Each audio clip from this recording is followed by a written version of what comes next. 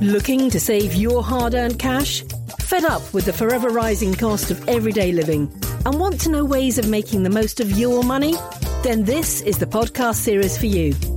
Get expert advice from financial and consumer journalist Lindsay Cook, along with broadcaster Glenn Tomsett. Welcome to the Mrs. Mean Money Show. Yes, and hello again. Thanks for joining us on the Mrs. Mean Money Show podcast series. It's all about saving your hard-earned cash. Lots of ideas, inspiration in our back catalogue. So do trawl back through and see what we've done. And today it's what episode are we on today? Episode 69. Gosh, they're mounting up. Mrs. Mean's back in the studio looking meaner than ever. How are you, Mrs. Mean? Mrs. Mean is Lindsay Cook, by the way. And you've got that mean look today about you. Well, I hope I always have it, because you have to be on your toes to make sure nobody rips you off. Yeah, absolutely. It's all about saving money on our series. Some great download figures. And do tell your friends, tell your family all about the Mrs. Mean Money Show podcast series. Today, all about students' living costs. Yes, most of the students leaving school this summer who want to go to uni have already made applications to the university of choice. It's all well and good making those applications. Hopefully you'll get to where you want to get. But there's lots of other things to think about as well as where you're going to end up. Things like living costs and, how much is it going to cost me to be a student? It's not a cheap option, is it, Mrs. Mean? No, it isn't. And for all new English students working, how you will afford the 3 or 4 year course is almost as important as getting the right A-level results this summer. Students are working hard at the moment, but almost before you see your exam papers, you really have to work out how you're going to be afford to go to university, because the costs are mounting and the help you get is reducing. So you really need to work out your budget now in the spring, so that at least you feel a little bit confident as you sit down to do the actual papers. Now, a lot of folks listening to the series will have said and probably noticed, well, you've done a student podcast before. Why do another one? What's the reason, Mrs. Mean? Well, it's because we've had 2 years of high inflation, and yet 2 years running, last year maintenance loans increased by 2.8%. This year they've increased by 2.5%, and the amount that parents have to pay in has increased because since I think it was 2008, the government has used 25,000 as the threshold for parents to start paying towards their students. Now, a household income of 25,000 for 2 people working is not that high. So it means most parents who have got youngsters going to university this year have to budget as well for helping with the funds, because they won't get a full maintenance loan unless their parents have an income, joint income of lower than 25,000. So the money is really important. And lots of students many are deciding to choose a university within travelling distance each day from home. Others are deciding that they've got to take on a job. And some are taking on 2 or even 3 jobs because, if you're working in a supermarket at a weekend or in a bar at a weekend, you probably only get 1 shift, so you have to have another employer to fill in other hours. And unfortunately, some say this damages their scholarship or their learning while they're at university. So it's a bit of a crisis point at the moment. Working late hours. I remember when I was lecturing in broadcast journalism at a university in Surrey, Mrs. Mean, and very often the students would come in the following morning after working late at night in bars and restaurants, like you say, looking so bleary-eyed, and getting them to focus on their work was nigh on impossible. So, it's a balancing act, isn't it? It really is. Lots to get through today then on student costs, living costs. We'll be looking at the following areas, of course. Government help with living costs, parental contributions, average student income, the living at home idea that Lindsay was talking about, student jobs, hardship funds, dependent students, paying back the loans, and student loan companies. So let's kick it off then, Mrs. Mean, with a look at government help with those living costs. How much can the government contribute towards this? Well, the maintenance loan, the maximum you can get is £13,348 for a student living away from home in London. Now, £13,348 sounds quite reasonable, but it barely covers the cost of their rent. And then they've got to find food, travel, books, all other costs.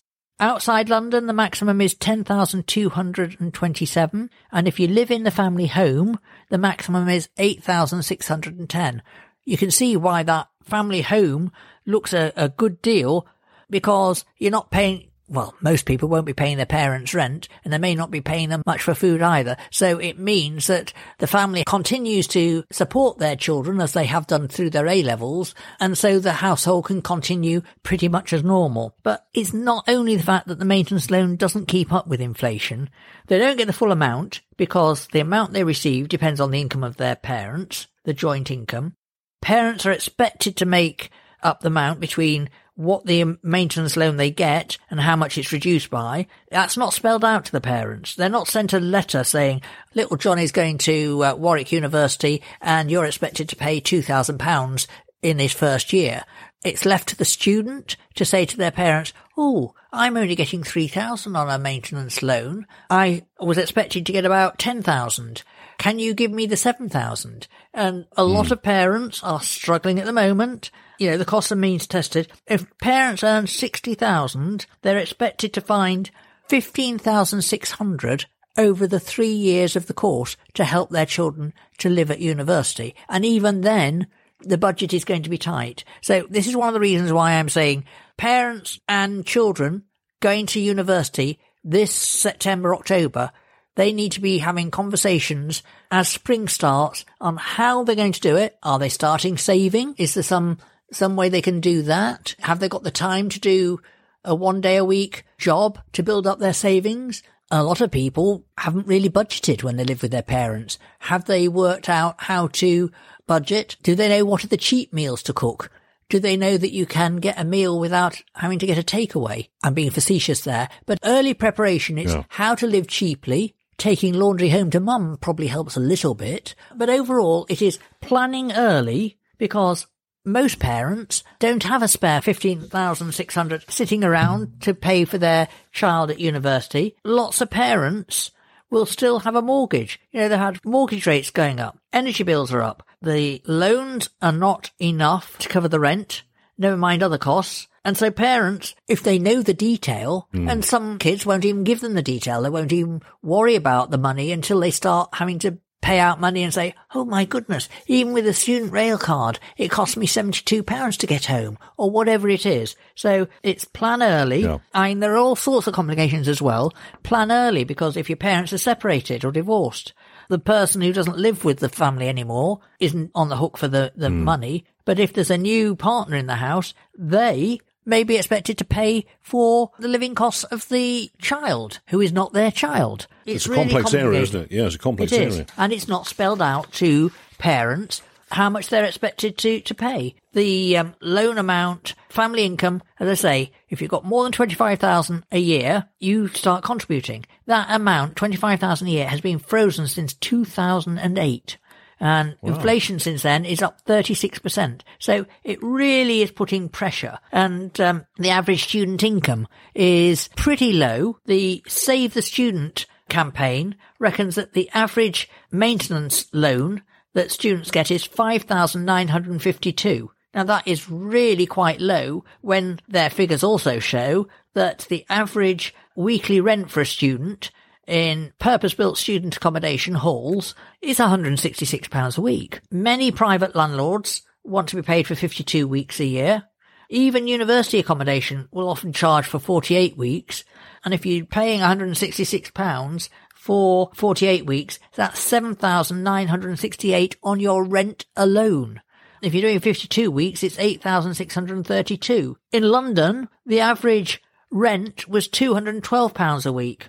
That's for universities. Private sector, £259 a week. So it's all these things. You've already applied for university. You can still change if you decide that you want to go to another one. But London universities are, unless your parents live in London, are too expensive for many people. The Complete University Guide reckons that in addition to your housing costs, there's an additional £104 a week, or around £5,000 a year, that you need for food, etc. Now, again, if you're in halls, you don't have energy bills. If you're in private accommodation, you have energy bills to think about as well. One lucky thing is you don't pay council tax as a student. So that is about the only good thing at the moment for students. So it's a bit of a plus, isn't it, really? All right. Thanks for that, Mrs. Mean. You're listening to the Mrs. Mean Money Show podcast. Student living cost is what we're looking at today. Still to come, living at home, student jobs, hardship funds, dependent students, paying back those loans, and a student loan company. But living at home, you highlighted it just now, Mrs. Mean. If you've got a university nearby, it's going to be a cheaper option, isn't it? Are you driven by a desire to create change? Dive into From Passion to Purpose, where we unlock the stories of nonprofit trailblazers. Get inspired as leaders share invaluable tips and transformative tales that empower you to make a lasting impact in your community. Tune in and ignite your passion into purpose today. It is. And obviously, a student wants to choose the right course, the best university for the subject they want to study, but it is a consideration. Or it may be that you have a relative who lives near a university that has the ideal course. It doesn't have to be expensive student accommodation. And thinking about it early, you might be able to get it sorted out early on. University College London reckons that 34% of A-level students are planning to live at home, because they just can't afford to do it any other way. And when you think average rent for a student room in London is £1,000 a month, how can they afford to do anything else? So, yes, living at home is the option, but there is another option that might help, and that is if your youngster really does need to go to, you live out in the wild, or your local university doesn't do a medical course, or whatever it is that they need, parents who don't have spare cash, and their child is going to university may be able to use the rent-a-room scheme. So as your youngster vacates their bedroom, taking the posters off the wall, I hope, you could actually rent their room out for $7,500 a year, free of tax. So you could find $7,500 to help for their cost of their university and provide a home for somebody who needs one in the area. It's just a thought. It is a way of bridging that gap, because I can't think of anybody I know who has a spare $7,500 a year for their living costs at the moment. Maybe wages will rise, but overall, it's trying to make things work. It's not a cheap option being a university student, but, it's a great social life, and it's great to have that degree at the end of it, if you're lucky to pass through. But as we've mentioned and highlighted here, it's a costly job, actually, being a student. A lot of students have got jobs, Mrs. Mean, we mentioned that at the beginning, but they've got paid jobs alongside their studies. That's according to an annual survey. Yeah, and this suggests that 55% of students are now doing paid work. That's up from 45% 12 months ago. A lot of students don't want to do it because it depends how intense their course is. I mean, some courses are less intense than others, but overall, the Higher Education Policy Institute reckons that more and more students are taking on jobs. They reckon the average number of hours worked is 13.5 hours a week. And when you think on top of that, you've got the travel to and from the firm. But again, it's worth looking at where the jobs are in the university town you're going to, contacting people early and saying, I'll be coming, what jobs have you got? Building up your skills locally. Yeah. If you want to be a waiter or a bar staff, try it out locally while you're doing your A-levels, and then you may well find you get a job more easily because you've got experience. If you arrive in town with no experience, it's going to be more difficult to get a job.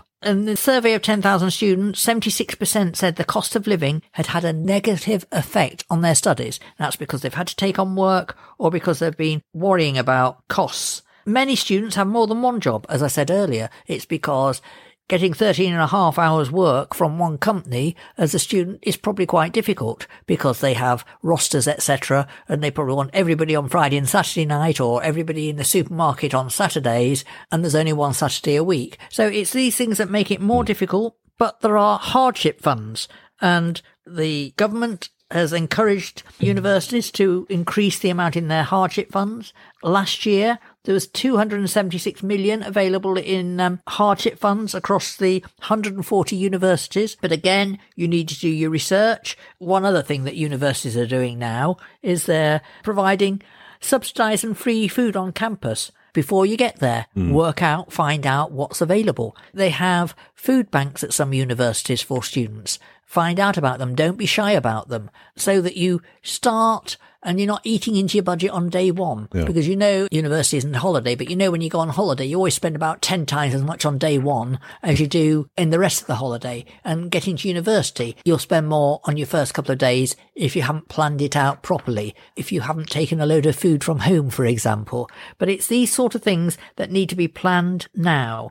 Now, there are hardship funds. They're often called access to learning funds. But before you can apply for them, the university expects you to check out whether you can get a bursary or grant or a scholarship from other means. And if you are going into a particular type of work, there may be bursaries available for you to pay for part of your studying. They will expect you to work for the company or the industry when you finish your studies, but if it gets you through university, it might be an option. Hardship funds, they're available at most universities. You've got to have checked if there's other money for you, but the hardship funds don't normally have to be repaid. They're reserved for people in the worst financial situation, and it must be stuff that is unexpected. If you decided to have a penthouse flat and you can't afford the rent, that is not unexpected. It's got to be something that's not your own fault. So something has been more expensive. Could be that you've lost the job that you were relying on, but it's got to be not your fault.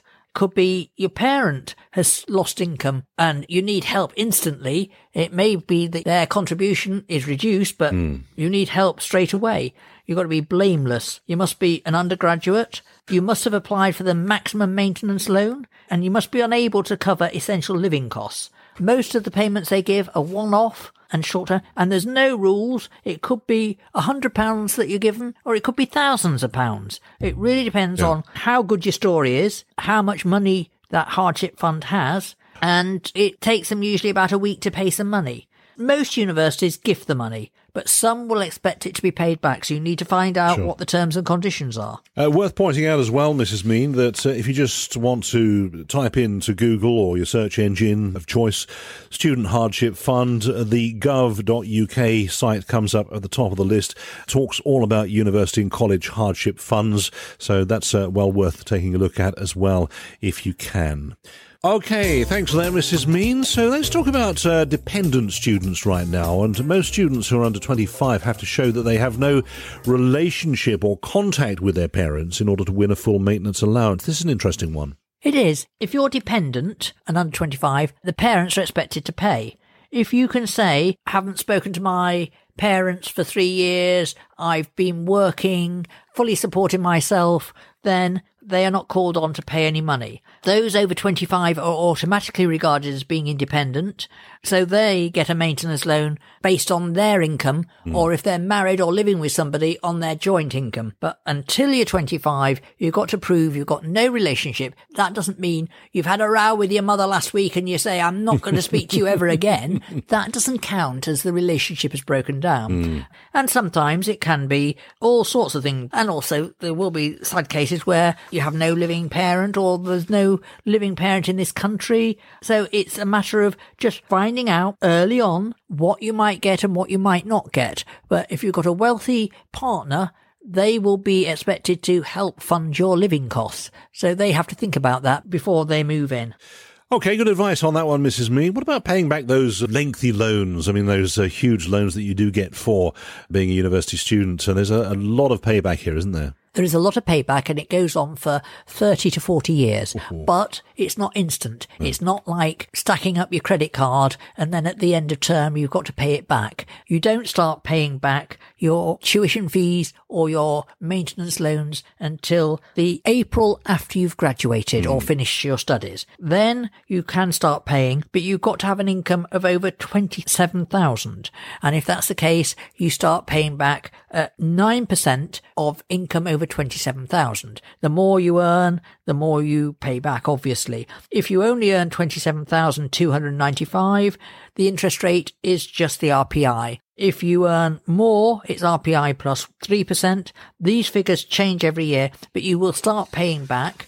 They've changed it so that you will pay back over 40 years, and that really is a long time. It's not on your credit records, But when you're applying for other loans, such as a mortgage, you will have to declare, I am paying £200 a month on my student loans or whatever, because that is part of your outgoings and it shows how much you've got to pay. Some people say, well, it's not really a loan because it's an RPI. And for many years, the RPI rate was very low. And so it was barely any interest accruing. The last couple of years, it's been quite dreadful. You've got to look at what you're going to be paying, but the idea behind student loans was that a student would on average earn £100,000 more during their working life than somebody who hadn't gone to university, and therefore the taxpayer shouldn't pay for their education.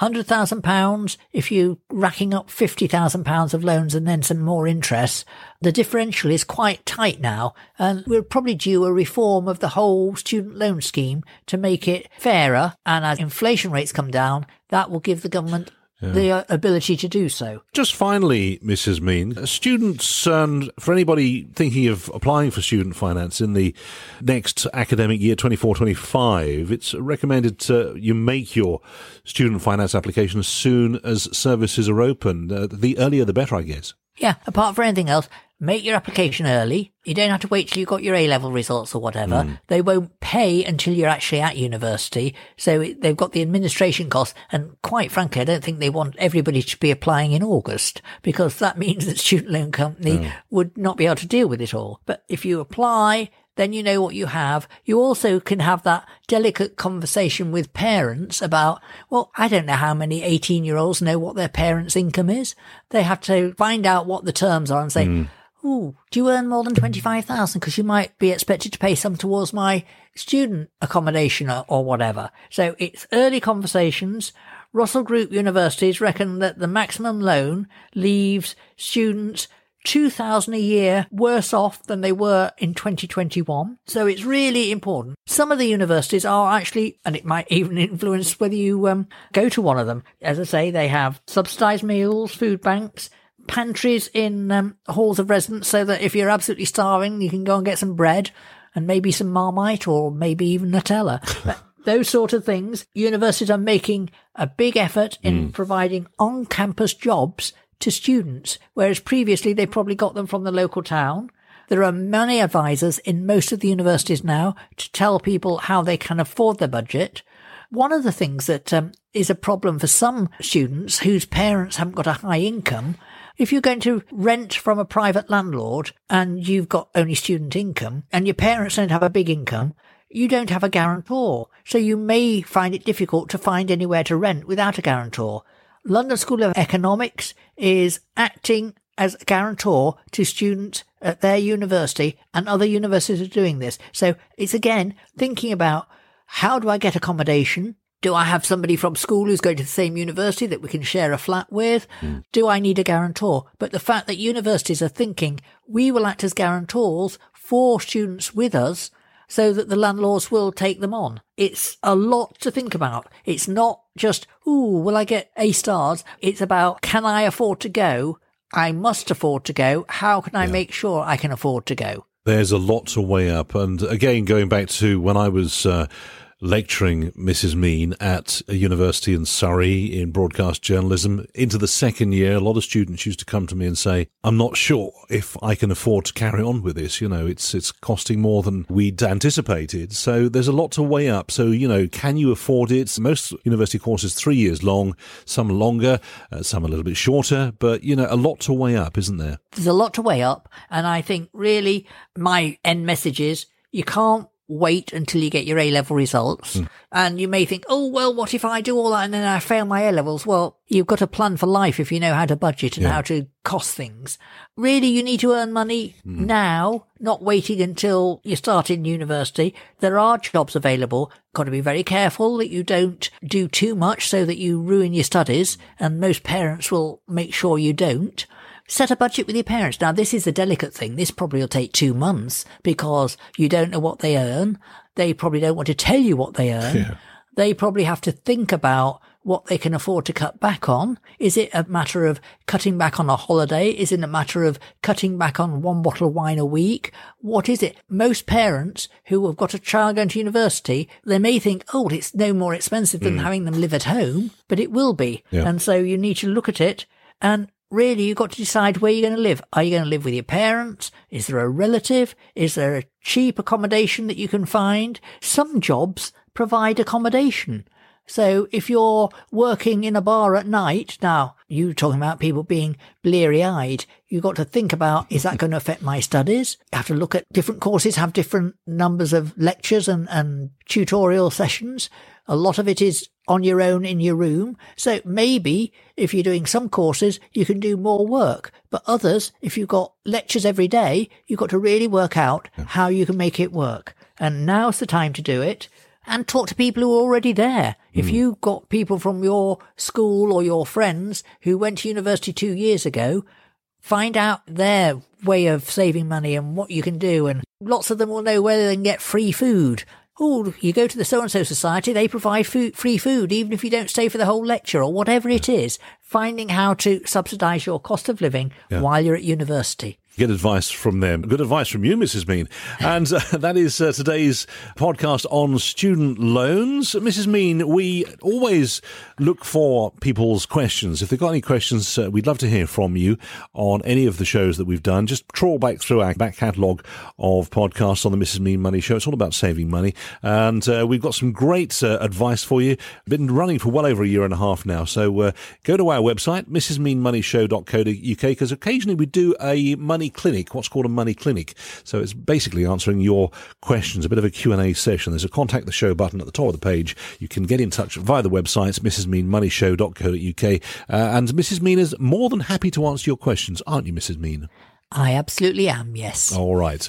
All about saving money today. And if you're a student, that is, if you've got any questions on today's show, do get in touch via the website, mrsmeanmoneyshow.co.uk. Details coming up again in just a moment. But Mrs. Mean, until the next podcast, stay incredibly mean, won't you? I will. You've been listening to the Mrs. Mean Money Show. If you have a suggestion for Mrs. Mean to get her teeth into, head over to mrsmeanmoneyshow.co.uk and get in touch via the Contact the Show button. Join us next time, and don't forget to listen to the other podcasts in this series, and be sure to hit the subscribe button.